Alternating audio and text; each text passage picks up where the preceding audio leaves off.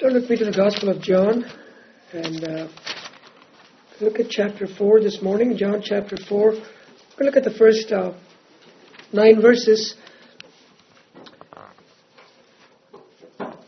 John chapter 4. Actually, from verses 1 through 42 is really one unit. And if I can draw your attention to that last part of verse 42, that's really kind of the theme of this entire unit here, where Jesus is the Savior of the world. John chapter 4 verse 42, Jesus is the Savior of the world.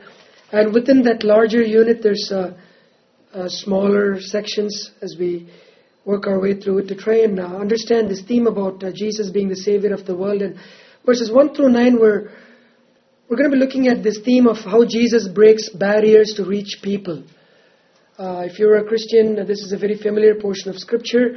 This is Jesus' encounter with the Samaritan woman. It's interesting, through the flow of John so far, the kind of encounters Jesus had in John chapter 3, we saw Jesus having an encounter with Nicodemus. Here was Nicodemus, a man of high status, socially speaking, a very religious man, a Pharisee, as well as a ruler of the council of the Jews there, a man with a known name. And in John 4 here we find a Samaritan woman. We are not even given her name. A woman of low status. Two different extremes from John 3 to John 4. Yet both of these people had one thing in common. They both needed new birth. They both needed Jesus. And Jesus breaks all kinds of barriers in order to proclaim the gospel. When the Samaritans say later on that He's the Savior of the world. And we can amen to that because we know He's the Savior of the world because He does not have any type of partiality in terms of who He needs to offer Himself to. And throughout, from chapter 2, we've been seeing Jesus offering Himself to the people at Galilee through that wine miracle in Cana there. So they get a taste of who Jesus is, the Messiah. In John 3, not only Nicodemus, but pretty much all of Jerusalem through that Passover week get a taste of Jesus being the Messiah through the signs He does there. And now in John 4, Samaria, or at least one village in Samaria, gets a taste of Jesus being the Messiah through this woman's testimony. And no wonder when Jesus said in Acts 1:8, the commission is given to the apostles as well as us. Take the gospel to Jerusalem, Judea, Samaria, and all ends of the earth. So Jesus Himself modeled this to help us understand that the whole world needs a Savior, and that Savior is Jesus Christ. A little historical background of John 4, so you understand the setting of this. Between the Jews and the Samaritans, there's a lot of tensions. Who are the Samaritans? So if you don't know, hopefully you'll get to know who they are. They're basically half-breed Jews. Roll the clock back to, that's what they were called. They were half-breed. Half Jew, half pagans. If you roll the clock back to about 800 BC, Israel is apostate now. There was, let me roll it even back 200 years prior to that, 1000 BC, around that time when David was the king. All the 12 tribes are united under David. But when David dies, Solomon takes over the kingship. And basically in Solomon's time, all the 12 tribes are living in peace. There's no war during Solomon's time. But because of Solomon's life, including David's disobedience with Bathsheba and so forth, judgment comes, and the 12 tribes now are broken. The United Kingdom is broken into two kingdoms. The northern kingdom, which constituted 10 tribes who had their capital as Samaria. 1 Kings 16:24 talks about King Omri, named that as the capital. And then the remaining two tribes, Judah and Bethlehem, form as one unit. They're called as the southern kingdom. And Jerusalem was their capital city. And in 722 BC, the 10 tribes, the northern kingdom, were basically taken over by the Assyrian kingdom. Assyria is in modern-day Iraq now. And what Assyria does in 722 BC is they take a lot of the Jews and move them to Iraq and bring some of their people from other nations whom they had already conquered, brought them into the northern kingdom. Basically, that way they would bring their culture, and there was mixing of paganism with Judaism. And in 586 BC, 150 years later, the southern kingdom, they were conquered by Nebuchadnezzar. And they were also taken, actually from 605 BC, from Daniel's time, they were also moved to Assyria, and Babylon brought some of their people into the southern kingdom as well. During the return, during Zerubbabel's time and Nehemiah's time, the Jews are returning back to rebuild the temple and the walls and so forth. And as they're coming back, the southern kingdom, when they were taken to Assyria or to Babylon, most of them still kept their Jewish race intact. They did not intermarry. But the northern kingdom had already intermarried. And so the southern kingdom looked down upon them because they were mixed breed. They felt that these are apostates, and they considered them as unclean. And when they came back, the southern kingdom did not involve the northern kingdom people, even in the rebuilding of the temple. They said, no, you're unclean. We don't want you to be involved. So about 400 BC, the southern kingdom, they built their own temple, similar to the temple in Jerusalem. It was like a rival temple. They were offering sacrifices and everything over there. It's in Mount Gerizim. We'll actually look at that a little more in detail as we progress through John 4 later on. So there was animosity, and in 128 BC, a ruler from Judea, a man by the name John Hyrcanus, he went along with his forces and destroyed the temple in Samaria. But they were still continued to offer worship in that mountain there. A lot of tensions happening during this period. And that's the setting where Jesus is at right now. There's a lot of animosity. Samaritans were not considered as really Jews. And to add to it, the Samaritans only viewed the first 5 books of the Bible, the Pentateuch, what Moses wrote, only that as scripture. Rest of the Old Testament, they did not subscribe to. So there's a lot of that stuff going on. In fact, the common people were influenced so much by the rabbis in terms of even animosity towards the Samaritans. Here, listen to some of these quotes by some of the rabbis of that day. They said, "He that eats bread of the Samaritans is like one who eats flesh of swine." As you know, the Jews were forbidden to eat pork. So anyone who would eat food from the Samaritans were considered defiled. And then in one of the common Jewish prayers was this: "Lord, don't remember Samaritans in the resurrection." In other words, don't give mercy to them. Judge them. In fact, Orthodox Jews, they avoided traveling through Samaria when they had to travel to Galilee. But the regular Jews, they did not have so much of a problem. They would still travel through Samaria. So that gives you an idea, a lot of hatred between the two groups. And here comes Jesus now. He doesn't care about any of these things. His only goal, offer salvation to all people. And that should be our goal as well. To take the gospel, that last song we sang, freely, freely. We receive freely, we share freely to all kinds of people, irrespective of what color they are, irrespective of what language they speak, irrespective of what nationality, doesn't matter. We are. If we say we're followers of Jesus, we got to do the same thing what Jesus did and what the apostles were commissioned to do and what they did. And that commission is timeless, which means it affects you and me as well. So with that in mind, let's look at John 4. First of all, look at verses 1 through 3. Now Jesus learned that the Pharisees had heard that he was gaining and baptizing more disciples than John. Although in fact it was not Jesus who baptized, but his disciples. So he left Judea and went back once more to Galilee. Now the Pharisees, as we saw in John 1, they were like the religious police. Any type of religious movement, they wanted to make sure what is going on. They were always checking out everything that is happening. So here they find out that Jesus is gaining more disciples than John the Baptist. They've already checked out John. Now they're monitoring Jesus' movement.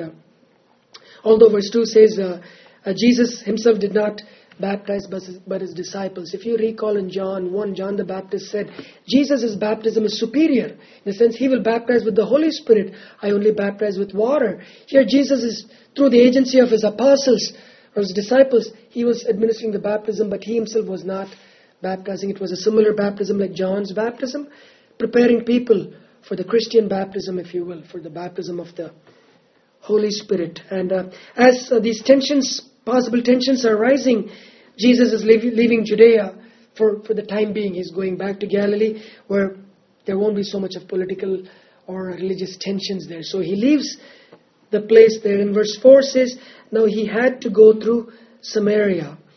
Now I know much literature has been written about that phrase, he had to go.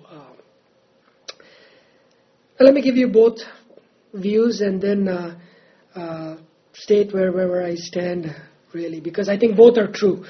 A lot has been made of he had to go, that there was no other choice for Jesus but to go. I don't think so. Because Josephus, one of the church historians of that time, as well as other literature, clearly tell us a normal Jew, when he was traveling from Jerusalem to Galilee, would go through Samaria. Because the trip from Jerusalem to Galilee through Samaria was a 3-day trip. Now if you wanted to avoid Samaria, you go through Judea, then cross over the Jordan, hit through Perea, and then come back into Judea, and then go to Samaria as another day and a half extra. And keep in mind, these are the times when people walked. So the normal people, normal Jew, would go through Samaria. So this was not necessarily a divine necessity. This was a geographical necessity as well. Now having said that, let me also quickly add, obviously with his encounter with the Samaritan woman, this could indicate divine necessity. I'm saying both could be true. Because at the end of the day, every single event in our lives is ordained under the sovereign hand of God, no matter what. So we need to understand that as well. It's all part of God's sovereign plan. Jesus went through that. But the bottom line that I want to emphasize is this: Jesus did not care about all these type of racial prohibitions or traditions and so forth that was common during that day. He was willing to break all barriers to reach souls. Verse 5, so he came to a town in Samaria called Sychar, near the plot of ground Jacob had given to his son Joseph. The town Sychar is never addressed in the Old Testament. Pretty much commentators agree that this is a city called Ascar today, which is near Mount Ebal and Mount Gerizim. And the plot of ground that is referred to here is in Genesis 48:22, where Jacob gives that plot of land to Joseph. And interesting, that's the place later on where Joseph's bones are buried, according to Joseph 24 and verse 32, close by there, when the people entered into the promised land. And verse 6, we find Jacob's well was there, despite no Old Testament record of Jacob digging a well, probably a tradition. But it's interesting, that well is even there today. It's over 100 feet deep. It was a well that's well known. And here's Jesus coming, tired as he was from the journey, because he would have probably started at daybreak. It's noon right now, 6 hours walking. He's tired from the journey. He sat down by the well. Again, John records for us Jesus' humanity. As a human, he was hungry, he was tired, and here he is thirsty. And here's the woman coming. When a Samaritan woman came to draw water, Jesus said to her, will you give me a drink? His disciples had gone into the town to buy food. Now typically women did not come alone to get water, and that too they would not come at noontime, because they wanted to avoid the heat of the day. They would come either early in the morning or in the evening. This woman, by coming alone, and that too at noon, it's quite possible she did not fit in with the crowd. And later you see why she could not fit in with the crowd, because she was an immoral woman, a woman of very low character. Probably people ridiculed her, put her down, shunned her. So she avoided group, she avoided people contact. She comes by herself. She definitely was not seeking God when she came that day. But here's the Messiah. Here's the Messiah comes seeking her. Like Luke 19 says, Jesus comes to seek and to save that which is lost. And not only does he come seeking, he's the one who's initiating the contact. Will you give me a drink? A seemingly innocent question from our perspective, but not so. But not so. We need to understand a little more of the historical background here. I already talked about some of the tensions between the Samaritans and the Jews. But you also need to understand how women in general were perceived during this time. Number one, women were considered inferior.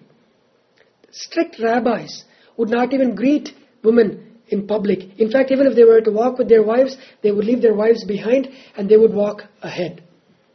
And in fact, some Orthodox Jewish rabbis, in public, when they saw a woman, they would close their eyes and walk. And they would bump their head into walls and buildings. In fact, they were called as bruised and bleeding Pharisees.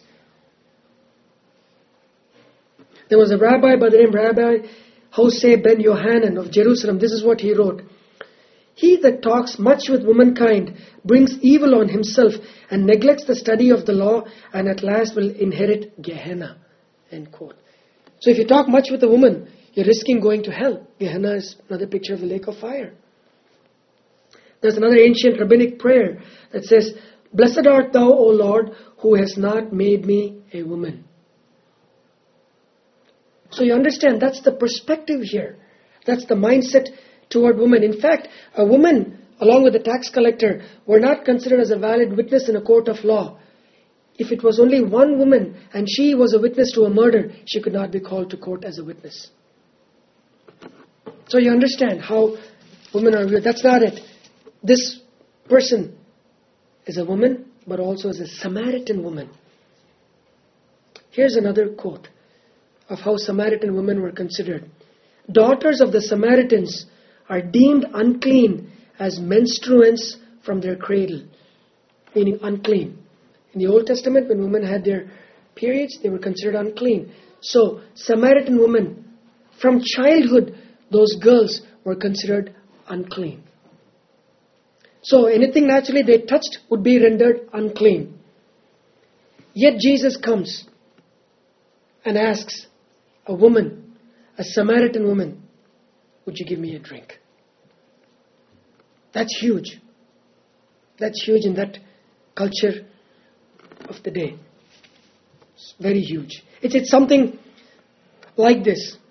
I come from a background, because if let us just jump over to verse 9, and then I'll pick a little more up here. Notice verse 9, that the woman is shocked in a way. So she says to him, you are a Jew, and I'm a Samaritan woman. How can you ask me for a drink? And then look at that little note there. It says, for Jews do not associate with Samaritans. Look at the footnote if you're following in NIV. The footnote captures, pretty much almost all commentators agree, the footnote captures it well where it says, they do not use dishes Samaritans have used. That's the idea. The idea is, because a Samaritan is considered unclean, anything they touch is unclean, especially all the vessels that carry the uncleanness, so they would not touch. This is the idea that shocks the woman. How are you asking me for a drink? Now, some of you may not understand these tensions, but someone like myself, who comes from a Hindu background in India, we can understand part of this. Because the background I come from, which was considered like the priestly class, we in our homes would have separate utensils for those who are non-Brahmins. They would come. Because they are considered defiled, and you don't give them the same vessels you use. Strict Brahmins even to this day follow that. Not all, but strict ones, because they consider them unclean. So you give them separate dishes. Something like this, if you can relate to, picture 1950s, 1960s US. A white man in southern US, like Mississippi, going into a black family and having a meal with them. It still may not get the full picture, but that's the kind of idea. For Jesus to ask that, it's like saying she thinks, you're going to become unclean by touching me. She does not understand. Whatever Jesus touches becomes clean. She does not know that yet. And Jesus is going to work with her as he moves along. Jesus didn't care. That's why he even sent his disciples into the town to buy food. So he was not caught up with all these type of things. He was breaking all barriers to offer her himself. That's what he was doing. Because later when he says, if you knew the gift of God, what's the gift? Him, himself. And through him, the Holy Spirit will come into hearts of those who repent and believe, and living waters will flow. But we'll see that another time. This morning I just want to focus on, are we, like Jesus, willing to break barriers to reach people? That's the idea. Jesus broke all barriers. We should have the same heart. That means getting out of our comfort zone. That means at times risking being misunderstood. Jesus broke barriers here. Talked to a woman, one of low reputation. A side note here, folks. A lot of critics attack the New Testament as being very negative towards women, putting women down. First person to whom Jesus revealed is the Messiah, not to even his own people, to this Samaritan woman. And to the first person Jesus appears after his resurrection is a woman, Mary Magdalene. Paul does not put down women either. He lists many names of women who helped him in the ministry. Yes, there are roles for women. The Bible prescribes that, no doubt about it. But in God's sight, spiritually so to speak, we're all equal. We're all absolutely equal. And Jesus, by associating himself with the outcasts, sinners, had no problem. He had no problem when people called him friend of sinners. In fact, in John 8:48, the Pharisees will attack him by saying, "You are a Samaritan and demon-possessed." By calling him a Samaritan, they're saying you're unclean. You're not a Jew. You've rebelled against God. He didn't care.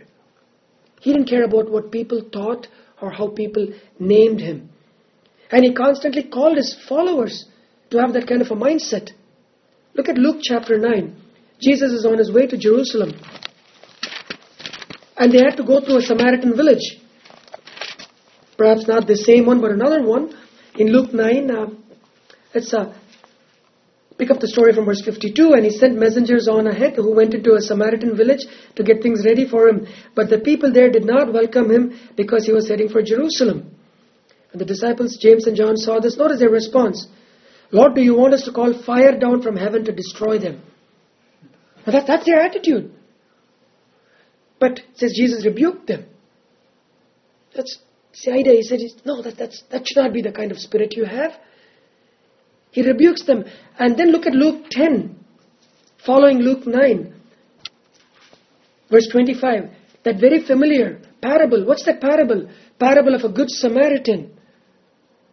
Who does Jesus use as an example?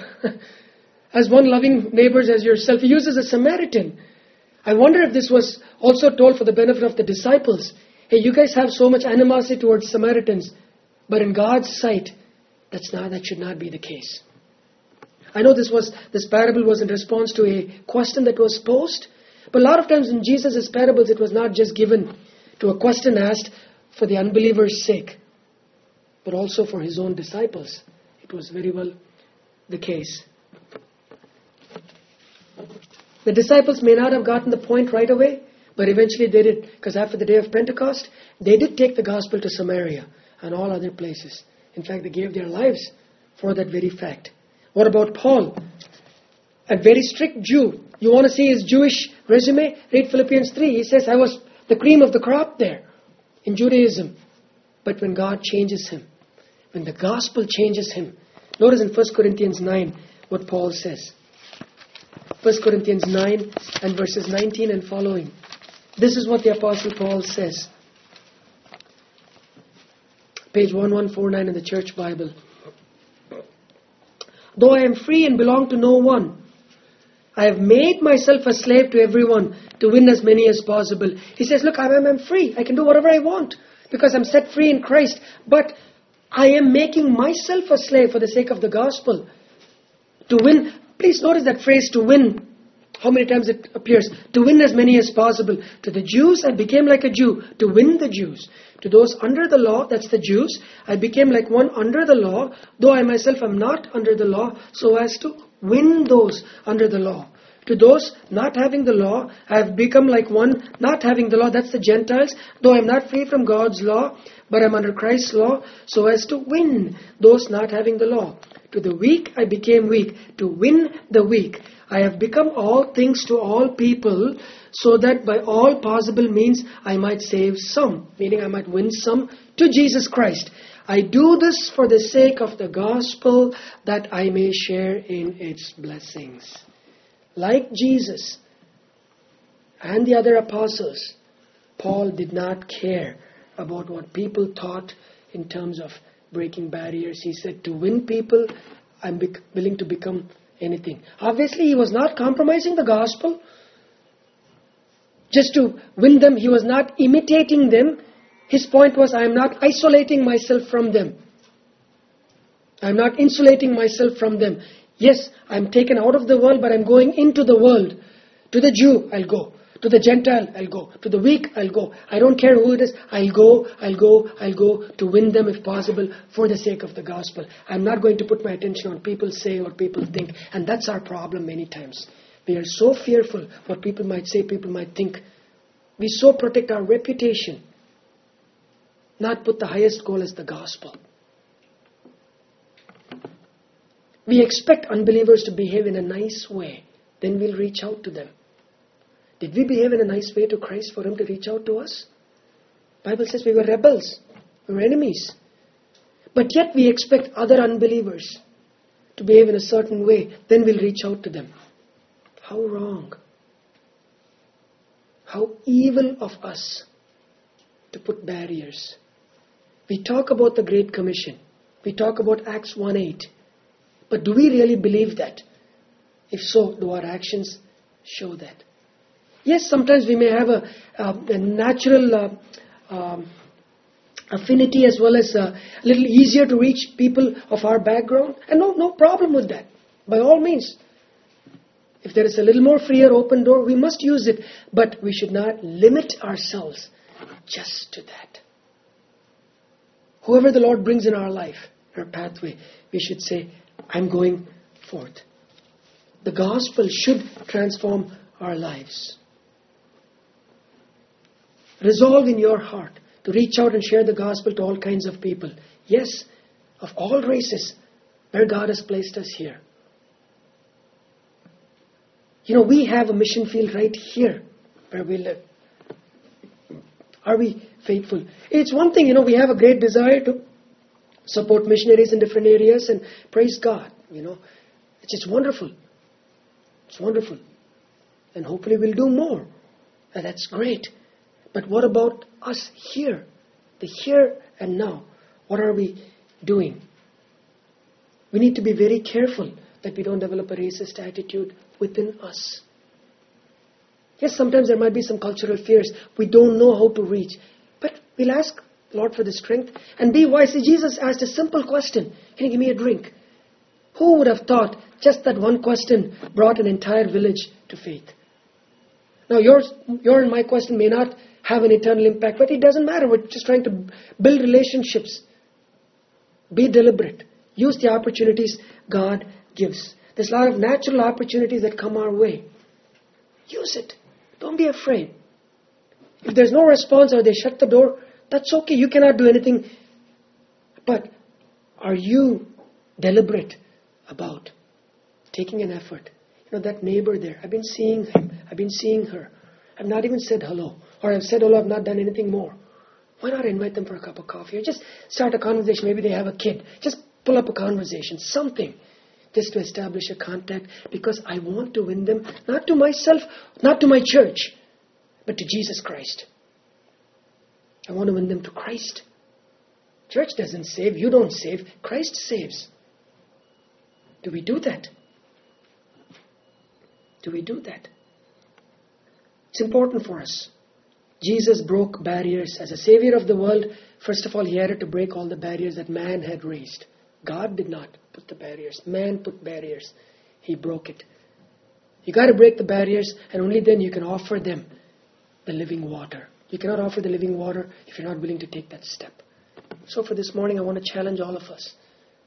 Why not we resolve in our hearts, by the grace of God, that we will do that.